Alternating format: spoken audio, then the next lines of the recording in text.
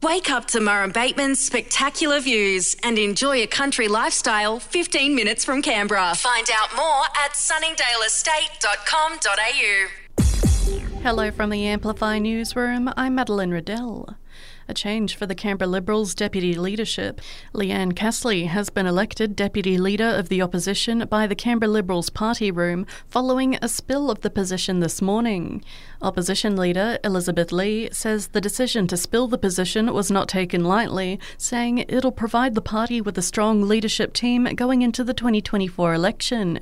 She's also thanked outgoing deputy leader Jeremy Hansen. Meanwhile, a US warship has reportedly been attacked in the Red Sea amid the Israel-Hamas war. Yemen's Houthi rebels have claimed attacks on two vessels they say are linked to Israel but didn't acknowledge the Navy ship. The Pentagon's Pat Ryder says it's an uptick in activity they've seen in Iraq and Syria. We are certainly taking appropriate force protection measures to ensure the safety of our troops. Again, I'm not going to get into specifics. If you know anything about a house fire in Witangara overnight, then ACT Police want to hear from you. ACT Fire and Rescue and police were called out to the blaze at a two-storey property and granny flat in Packer Street around 7:30 p.m.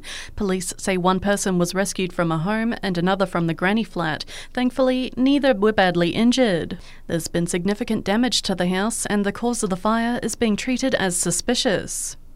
While Summernats 36 has officially launched in Canberra this morning ahead of the car festival Roaring to Life in January.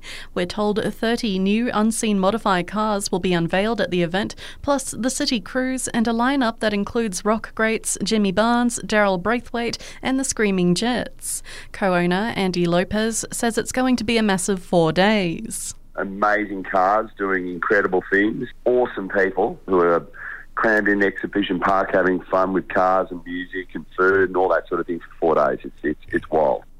And supermarkets are being urged to not hike the price of ham ahead of Christmas.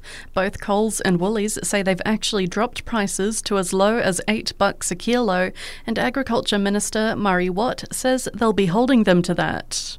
We will be placing the supermarkets on watch over the Christmas break.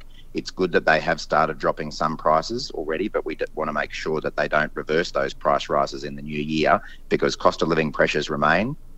And that's the latest in news. We'll have another update for you right here later this afternoon.